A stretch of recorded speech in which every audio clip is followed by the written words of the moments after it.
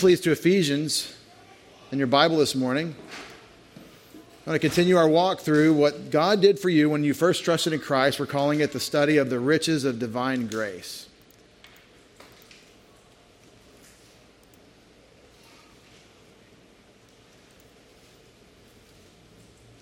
And Ephesians is a great place to find the contents of this teaching in God's Word, because so much of it is what you already have in Christ, chapters 1 through 3, as being part of the body of Christ. And so what do you do with it, chapters 4 through 6.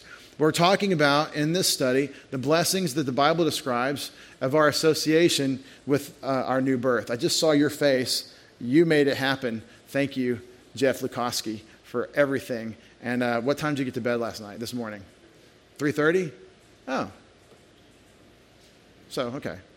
So, yeah. He got 3 hours sleep. It's good. No sleeping in the message. All right. Blessings with our new birth that we have because we're believers in Christ, that God has already done for us. Remember, the great application is, look what God has already done. If you really want to walk with Him, you need to live a constant life of infinite gratitude. I mean, you can't bring infinite gratitude, but you owe an infinite debt of gratitude for what He's already done. And so we're talking about the new birth now, what the New Testament says about the fact that you're born again. And we have the born again language of John 3, which we've been through. We have the idea that we're sons of God, and what that looks like even in the return of Jesus Christ to earth in His second advent. He brings us with Him to set the earth free from its corruption. And that's part of the package of being sons of God. And now we're talking about the fact that God made you new, the new creation. Do you see yourself as new because you've trusted in Christ, and more importantly, because He has made you new? Because that's what the New Testament teaches. And if we don't think that of ourselves, we're not thinking in terms of reality. And I didn't say you feel new, so you learned it because you felt it. I said God told you, so let's look at how He tells you. I want to talk about the new creation and really the substance of this talk this morning. What should I do given that I am a new creature in Christ? I'm assuming that you believe it, and I'll tell you why I think so. In Ephesians 2:8 through 10, you have the famous passage that keeps us very clear from any system of theology or presentation of the gospel that asks someone to do anything besides trust in Christ for their salvation. You can't get a paddle in the water to save yourself. You cannot add a single brick to the edifice of our salvation. You cannot borrow a little time from Jesus on the cross. It is only Christ, what He did for you, and what you do about that is trust in Him. Ephesians 2:8 through 10, I think, is perhaps the clearest place that teaches it. And last time we spoke about this, I couldn't show you this excellent visual that I'm putting on the screen, so I thought I would have to review with you because our equipment failed, or I failed it. Mike once told me that in the Navy, they try to be at least on parity in terms of being as intelligent as their equipment. And in the Army, we said we have to be smarter than our equipment, but the Navy, they're going for parity. And unfortunately with me and this equipment, sometimes I'm not even close. So, for by grace are you having been saved is the Greek way it's said. He could have said, for by grace are you saved, in a more straightforward manner, but he doesn't. He says it in a special way. So I've brought it out for you to show you that he's emphasizing with his Greek construction the present results. He's emphasizing that you are saved. No, I didn't say he's emphasizing that you are saved. It's that you are saved. And that's what this paraphrastic construction does. You are having been saved, and it's correctly translated, you've been saved. It's perfective, but it's past completed action with present results. You are saved. So that's, again, why he uses this construction. Through faith. For by grace are you saved through faith. And that, this is where people get confused. We don't study closely. We're not going to apply any hermeneutical principles of interpretation or grammar. That's work Americans aren't willing to do. And so we come up with all kinds of bad theology because we don't really look at the text. But this word is in the neuter, and this word is in the feminine gender, and it cannot mean, this cannot refer to the faith. It cannot be in Ephesians 2:8 that faith is a gift that he's referring to. It can't be, because this is a neuter pronoun, and it's a feminine noun, and you can't do that. They don't do that in Greek. So what is it? So that something is not from yourselves, of God. It is a gift. And so that must refer to the entire clause. And that which is a gift from God is by grace through faith salvation. The package, the whole thing, is a gift of God. You don't do it except you don't save yourself, except that you do have to exercise faith. But you don't bring grace and you don't save. But you do have to have faith. There's nowhere in the Bible that says God believes for you. Understand that we are responsible to trust in Jesus Christ as our Savior, and that is the basis for God's judgment. If we don't, does anybody know a verse that says it's the standard of judgment? Anybody know a verse in John chapter 3 that says, this is the reason for the judgment? 3:16 says that God loved the world this way, he gave his Son, that whoever believes. Verse 17 said he didn't come in the world to judge the world, but that the world might be saved through him. Verse 18, John 3:18 says, but this is why there's judgment, that they haven't believed in the name of the only begotten Son of God. Never let someone tell you that faith is this automaton thing that God is controlling you, where you don't really have a choice or a responsibility, because the text says you do have a choice. You do have a responsibility, and the entire package is the grace of God. Now, I don't want to get into theology much more than that, but I do want to say that anytime there's a system, and I've seen a Reformed New Testament scholar, Calvinistic New Testament scholar say, yeah, you got to work. Anytime your system says that there's something you must do besides faith, they're really afoul of this grace through faith salvation that's not from the source of you. It is the gift of God, not from the source of works. Ek plus ergon is from the source. It's a genitive use referencing the source of works. You don't get this salvation from any works. And the reason is clear, so that no one may boast. No one can say, I saved myself. I gave up my sins. Listen to me. You can't give up your sins to be saved. No one ever has. It's not how it works. Should you give up your sins? Yes. And God will give you the power to do so as you walk by the Spirit, and that's Christian sanctification. The way you get eternal life is you trust in Christ as your Savior from your sins. It's faith alone. So don't fudge. And that way you cannot boast. And the crazy idea that, that makes faith a work, cannot be sustained in the passage. It's by grace through faith, and it's not of yourselves, the gift of God, not of works. Faith can't be a work. Faith is the recognition of the work of the other. And I can walk you through that sometime. I'd love to. But here's what happens is we don't memorize verse 10, and that's the part about the new creation. For of him, literally of him, and that's his, for of him we are workmanship. We are his workmanship, poema, his workmanship. Isn't that road nice, the parts that are done? It's going to be so nice. Anyway, it's really neat out there. All right. We're his workmanship, and then we use a very special word, katizo, for creation. Created. You're a new creation. Created, that's new, in Christ Jesus. You weren't created new before you trusted in Christ, but having by grace through faith been saved, you are saved, and therefore you are created new. That means you've been created twice. He made you the first time as his image bearer, made you the second time as his child. And this is the interesting thing. Why, God, did you make me? Why did you create me in Christ Jesus? So I could grow up spiritually? No. Why did you create me in Christ Jesus? So I could get my rewards at the Bema seat of Christ? No. Why did you create me in Christ? To glorify you? That's always the answer, but how?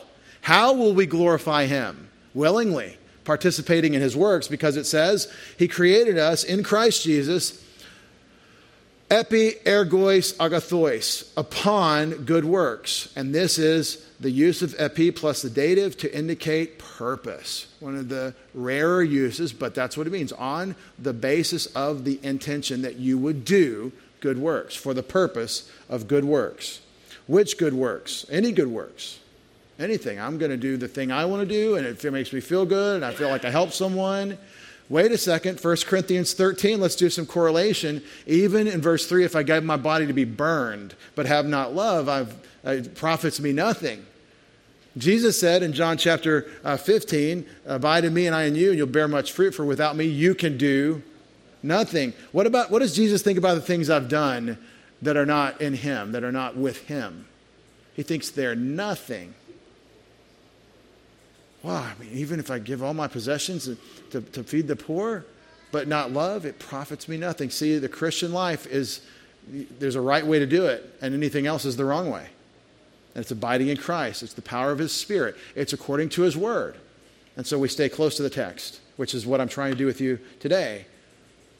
We were created in Christ Jesus for the purpose of good works, which God prepared beforehand. Which works he hetoimao, to prepare before. Who did? God prepared before. Now, you've heard it translated ordained beforehand. People get all kinds of theological baggage out of that it doesn't say. That means that there's this special set of things that he foredetermined, and then you don't really have a choice about walking in them. It's always determinism wants to say you're fated to do something. But fate is a pagan concept that antedates the biblical text in the New Testament. And we're not talking about fate. We're talking about intention. We're talking about design, God's purpose. In other words, I think there are works that God set up beforehand for you to walk in that sometimes we don't. It's not inevitable that you'll walk in them. And that's the problem. A lot of people want the Christian life to be this inevitable thing. Well, I'm saved, so obviously I'm going to do everything that God wants me to do. But that's not the nature of interpersonal relationship with God. For the purpose of good works, which God prepared beforehand, that in them we should walk. Ephesians 2:8-10. My English translation, put in Greek order, is not much different from your English Bibles if you're reading a consistent, intentional translation that's seeking to translate really word for word so you get thought for thought, like the King James or New King James or New American Standard. So, not a lot of difference. We're new creatures in Christ. And so I have some ideas that we shared last week that I'm going to blow by because I want to get to the so what. How can this fact of my new birth, the new creation for a purpose, impact my daily life? Isn't it obvious that I have work that God wants me to do? He made me new in Christ for the work. Are you involved in the works that God prepared beforehand that you'd walk in there? Does this occur to you at all? That the reason for your existence, well, that's not all there is to my existence, the new birth. I mean, I have my normal life that's not being Christian. American Christendom, that's what we are. We're all compartmentalized. I've got my secular life, I've got my church life. I mean, I'm not reading my Bible at work, so you got to make divisions. Yeah, there's appropriate to the circumstance as God's agent in every situation. But I'm God's agent in every situation. So how can this fact of my new birth taking over everything about me, including my vision of myself, my view of myself, how can this impact my daily life? I have 4 suggested steps that seem to occur to me from the text. Maybe they'll help you. 4 steps that I think will help you think this through. First is the question of identity. If I'm new in Christ for good works, then I need to let God's word tell me who I am. Not the world, not my peer group especially, not my professors or my teachers, not my scoutmaster, not even my pastor needs to tell me who I am unless he's telling me what the Bible says I am. Let God tell you who you are. God tells you you're new in Christ with a mission. You're an agent with a mission because he made these works for you to walk in. So that's your identity, and that we slide out of that thought all the time. So interesting. We stop looking at God like Peter did and he's walking on water. We start looking at our situation or at ourselves, and then we lose perspective on who we actually are. Looking at me, focusing on me, I lose the thought that I'm new in Christ. Looking at him, it's not that I wish I had him or I wish I knew him. It's that I have him. I know him. And it's wonderful. So your identity, you let God's word establish who you are. Who are you? A person struggling with sin. A personal problem with your sin nature until death or the resurrection. That's a fact.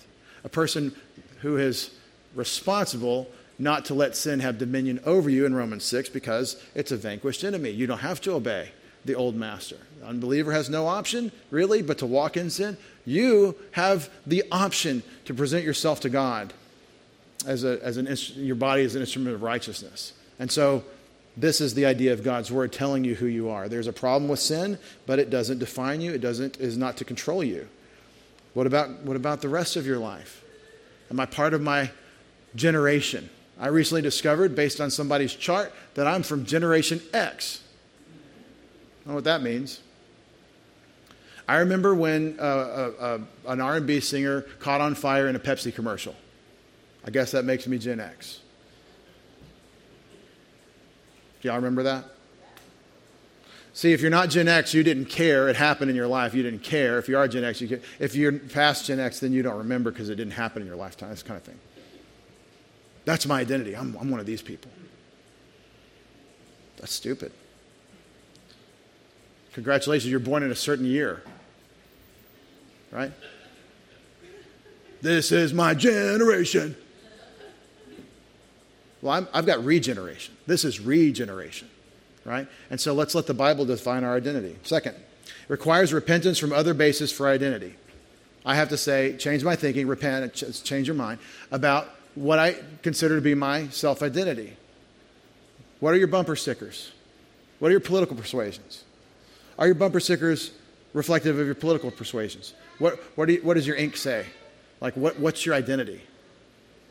It's an important question. Second step I would take is from verse 10, the purpose for your new identity in Christ. Let God's word establish what you're here to do. Does God's word tell you what to do with your life? This is why we object to God's word. First of all, it's challenging, but here you are, we're in it. We're digging it, we're studying it, we're chewing on it. But then it tells you there's something for you to do. And if you don't do it, now you're like, you're violating duty because you're responsible, you've been told.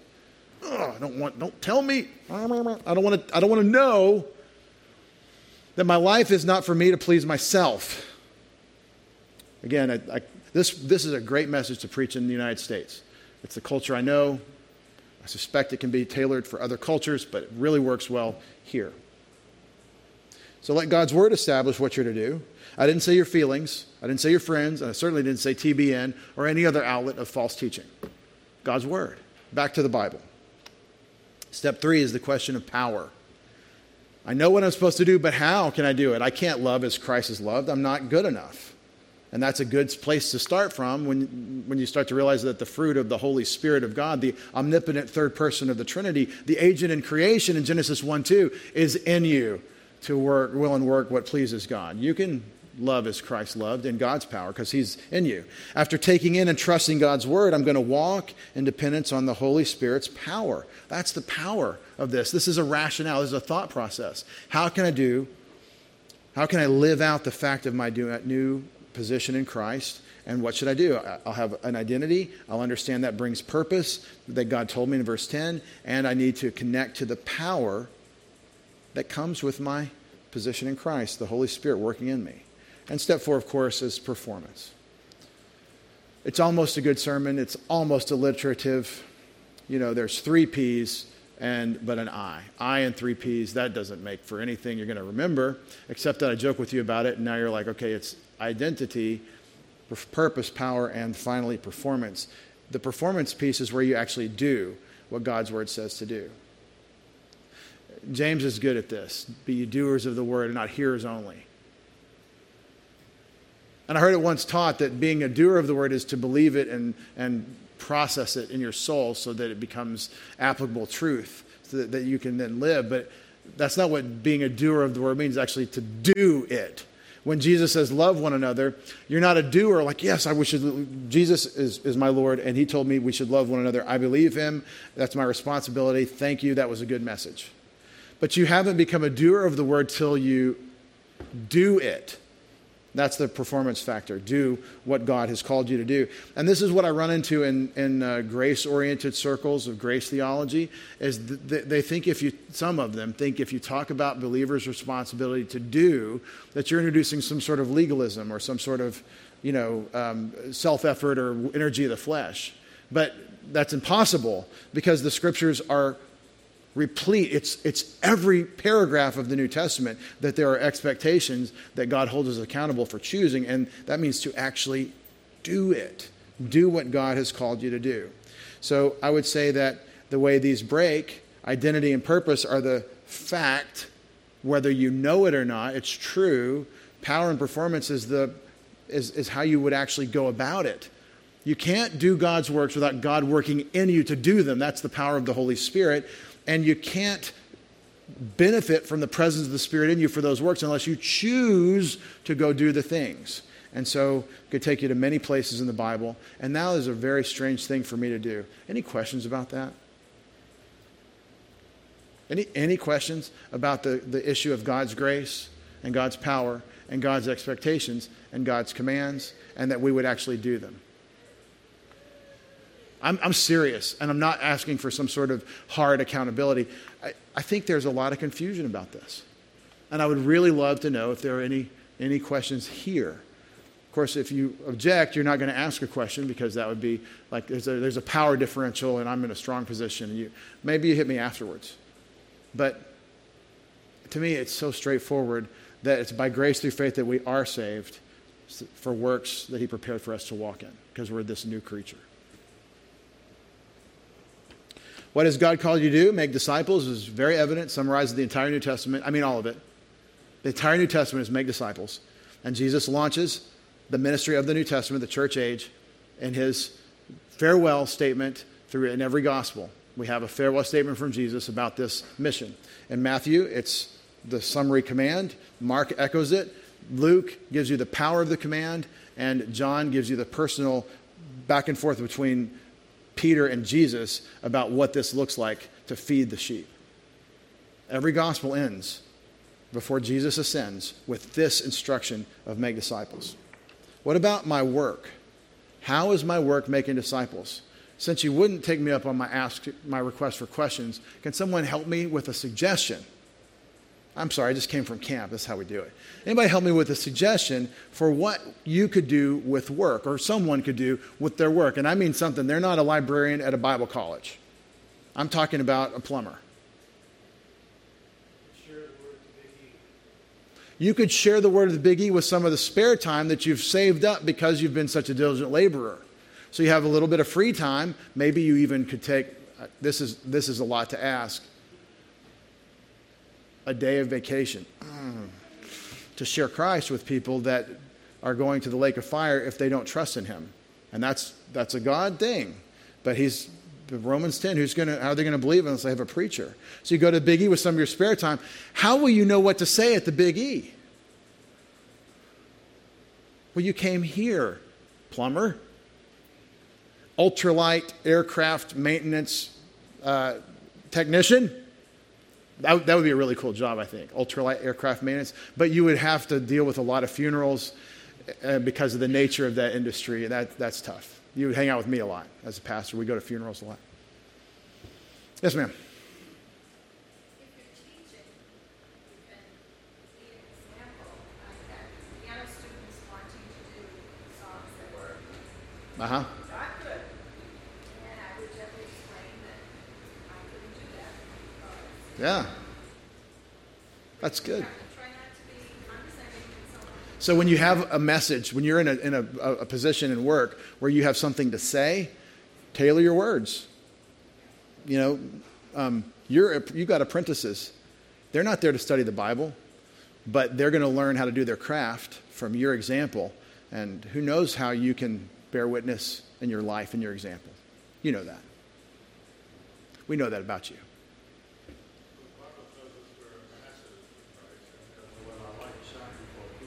Okay. So how you live your life. Is there conflicts at work? Excuse me, that was not correctly stated. And it's not because I was in Tennessee. That's just I'm sometimes lazy in my grammar. Is that how it works? Is it right to say that there are conflicts at work? Do you ever have conflicts at work? Have you ever thought about how you're resolving the conflict for the sake of Christ and the witness of this other person?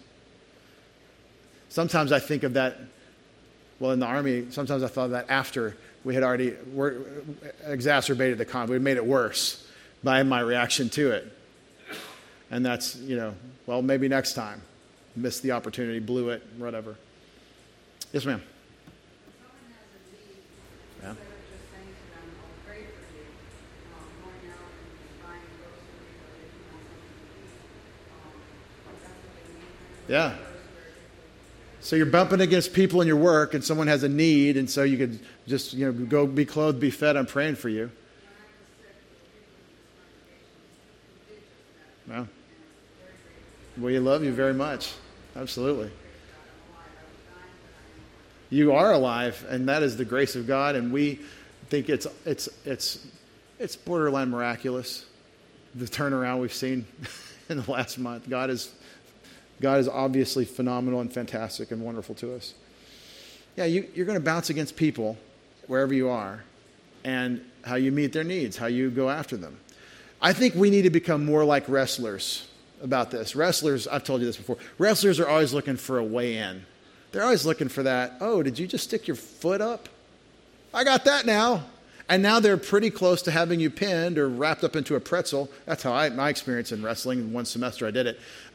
If you give a good wrestler anything, they're going to grab hold of it and vice down on it and find a way to turn that into their advantage to get what they're after, which is, so I'm not saying we're wrestling with people, but I am saying when they give you something like, I'm going through some hard times, all right, I'm going to start praying right now. God, give me wisdom about how to say something. And instead of saying, well, we've got our job to do, and so this is an obstacle to my one thing at a time mentality, which is how I live, say, okay, Father, we do have a job to do. Help me not miss this opportunity to pursue this and for the person's eternal life. So yeah, there's lots of ways at work you could do this. And of course, everything we give in offering to God is toward that objective of making disciples. That's what we're trying to do. What about my leisure time? That's where it gets, can't have leisure time for Jesus. You can, right? Camporete is a lot of work, but it's not all work all the time. It's a lot of fun. Retreat ministry there's so much that happens at these things. I talked to 2 women at camp that have been counselors with us. One was a counselor this year, and I didn't know this. I don't know, all the stuff that goes on. Both of them became Christians at Camp Arete, one in 2013 and one I think in 2014. They're back working it. I didn't know they weren't believers. I just knew they were on the ball all through the years. Believers in Christ because of this ministry.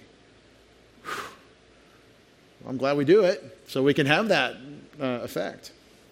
All right. Can you walk with me for just a few minutes through chapter 4? Would y'all do that, please? Ephesians 4. Because we have an application section for the fact that you have the new creation, that you are new creation. And I got a great question about this, about putting on the old or putting on the new man after taking off the old man. And the theory is out that's floating around out there that if you're a believer in Christ, then you have already put on the new. And so that exhortation in Ephesians 4:17 and following it just happens. It's just almost automatic. And that starts to look a lot like the way I understand Reformed sanctification, the Reformed view, that the true believer is really just consistently advancing. Without reference to choosing, engaging God's word, walking by the Spirit, actually living the life. And so I wanted to clear up a couple things in Ephesians 4, really 17 through 24. It really, the commands through 32 are helpful too. But if you'll just look, so this I say and affirm together with the Lord, that you walk no longer just as the Gentiles also walk in the futility of their mind, being darkened in their understanding, excluded from the life of God because of the ignorance that's in them, because of their hardness of heart, and they, having become callous, have given themselves over to sexual immorality or sensuality for the practice of every kind of impurity with greediness.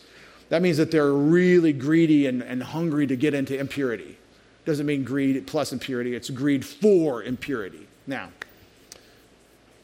if you read this in the New American Standards, I put it up there, it seems like he's giving a command or an encouragement, some sort of responsibility he's laying on them. I say and affirm together with the Lord that you no longer walk, just as the Gentiles walk. Sounds like a command. Do you see what I mean? Well, the challenge is that it's not a command because of the grammar. It's that it's saying you already don't walk, as it's saying that you don't do it. And so you're like, it's too late in the message for us to hear about grammar. Well, strap in.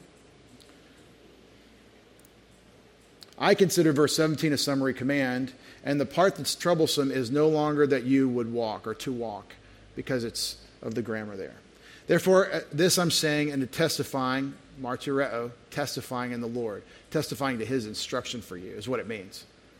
In the Lord, that you no longer walk. And the reason it's hard is because you have this thing called an infinitive, and it's a very strange way to make a command.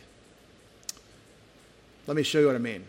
This, I'm saying. It's this word right here, this. Here we go with Paul in Ephesians giving us trouble with the word this again. What is this referring to? Well, this is what he's saying. What's the this? No longer you to walk. This is that you no longer walk. And the reason that we conclude that is because if you're taking notes on this and you really want to know the grammar, it's an appositional infinitive of indirect command. I said an appositional, meaning this goes with this. It's an appositional infinitive indirect command. And the best reference grammars say that. Bloster, Bruner, Funk, A.T. Robertson, Moulton, Howard, Turner, they all say that this is an infinitive of command. And that doesn't make it true. It means that the best Greek grammarians that we can find think that. And I think that's helpful. That's called research. They consider it to be somewhat rare but clear example of an indirect way of issuing a command in verse 17. Because it's an appositional infinitive. The this is the thing Jesus is saying that Paul is testifying to. So Paul is not saying, I, the apostle, command you. He does that sometimes. He doesn't do it in that grandeur, silly affectation. But he does issue commands as the apostle. But here it's not me, I testify in the Lord that you no longer walk as the Gentiles walk. So it's obvious to me that this is an instruction from Jesus Christ. So even though Paul doesn't give it in what we call the imperative mood, it's an even stronger way because he's saying, this is my testimony that Jesus wants this of you, that you not walk like the Gentiles. I'm testifying and saying in the Lord that you no longer are to be, present tense, present infinitive, no longer to be walking just as also the Gentiles, peripateo, they're present walking. So it's an ongoing action the way it's described. That you no longer are to be walking just as also the Gentiles are walking. So for someone to say that this is a description of what's already true and not a command from Jesus through Paul, they really have a heavy lift grammatically. And I'm barely scratching the surface on the analysis here. I'm just telling you, this is what you would look up and study and research if you really wanted to understand why we translate it the way we do.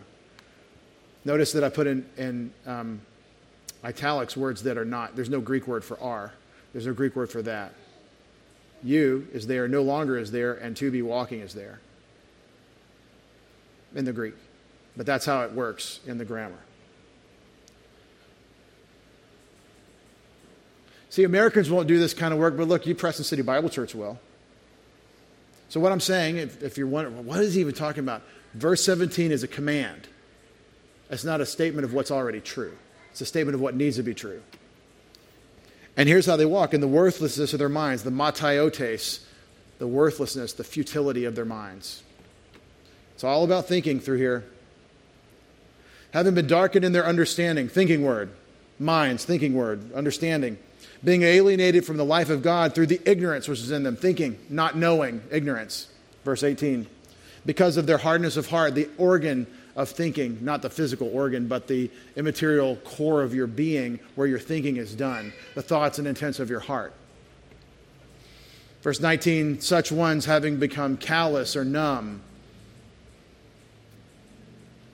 having given themselves over to ungodliness, aselgeia, translated ungodliness, or bad worship, or not irreverence, having given themselves over to ungodliness, unto the pursuit of all uncleanness with greediness. Akatharsia, uncleanness. So they're running into the dirt. They're running into it, and they can't get enough of it. It's with greediness. It's a pig that's hot. Pigs don't have sweat glands, I'm told. I was told as a little kid, pigs don't have sweat glands, so they go wallow in the mud puddle because they're trying to cool themselves off. This is how the person is that's callous and seared in their conscience. They're running like the pig into the slop, into the mud bog with greediness. They want to get that mud. But y'all not thus did learn the Christ. And that's a good translation. Y'all, that's you plural, not thus you learned the Christ. So we'll put it in something respectable. But you did not in this way learn Christ, if indeed you heard him and in him you were taught, just as truth is in Jesus. So the contrast is how the world runs without Jesus and how you who have Jesus ought to live. It's really simple. You didn't learn Jesus in wickedness and in running into the slop. You learned Jesus in the truth, which comes with the light and cleanness and righteousness. That you set aside according to the former way of life the old man. And this is where the Greek scholars are like, oh, yes. Oh, they're never going to get this. The Greek scholars are so excited, especially the classical Greek scholars, who will tell you that they'll go pages and pages through classical Attic Greek without a verb anywhere, and you just have to pull the verb off of page 3 and put it back into page 6, because that's how Greek works sometimes. So tough. Not Koine. Koine is a lot easier. This is easier Greek in the Bible, street Greek. But that old classical stuff in Attic Greek, it's a little bit different language. They don't have verbs together. He throws another infinitive at us. Pastor Dave, you were talking about infinitives in verse 17, and here you haven't repented. You're doing it again because Paul does it again, and he's grabbing the same grammatical feature of this thing from Jesus that you no longer walk, and now he's revisiting it and throwing it that they set aside. And it's the same thing. It's another appositional infinitive of command, and that's the structure of the passage, so that you no longer walk, and so that you set aside. You see how those two go together? If I walk like the Gentiles walk, then I am embracing the old man, me in sin, the way I lived as a sinful person characterized by the flesh.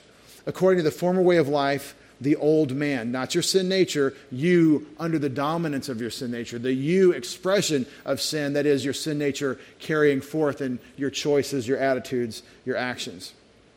That old man which is being corrupted according to the lust of deceit. See, we learned Christ in truth, but there's this lust of deceit that Satan and the world system and our sin nature are working together on to confuse us, to take us into what, well, you want this, not the good things of God. It's deceitful.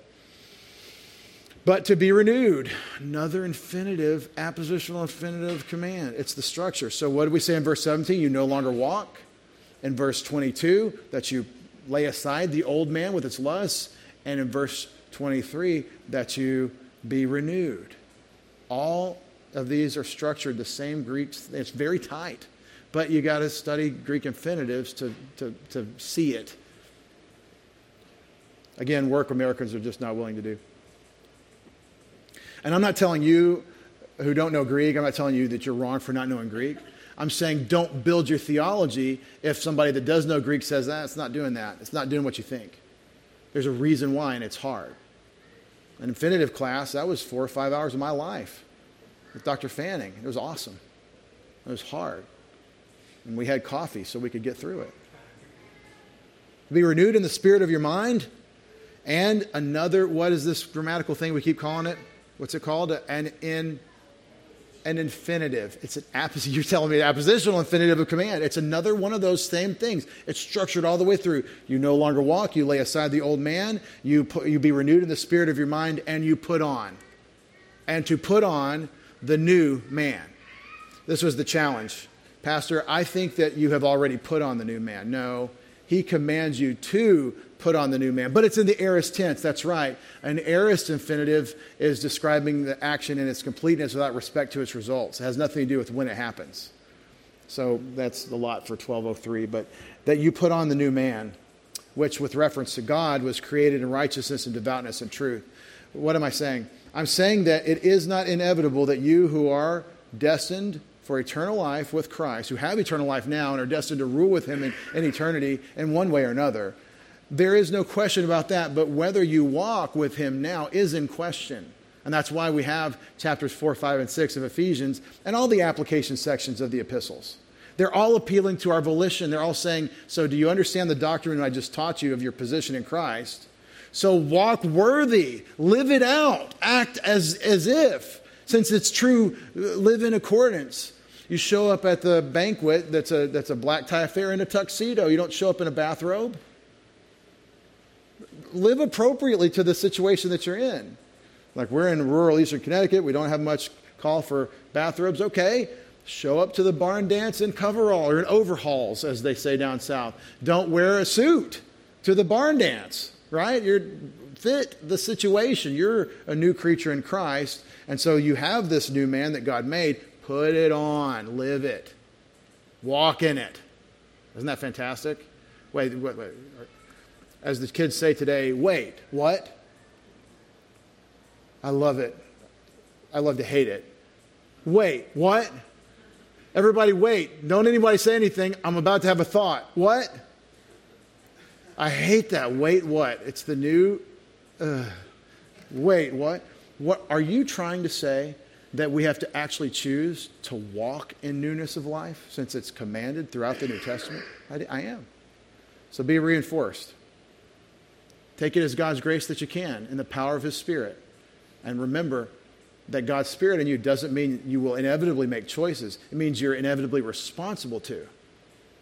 And God is more powerful than your sin nature or your circumstances. Our Father, how blessed we are, how happy we are to know you.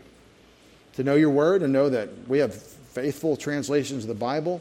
So often when we think we've found something that's the new wrinkle or the new thing, we have to be very careful. And so often we find that no, it's an idea we have, but it's not what you've said.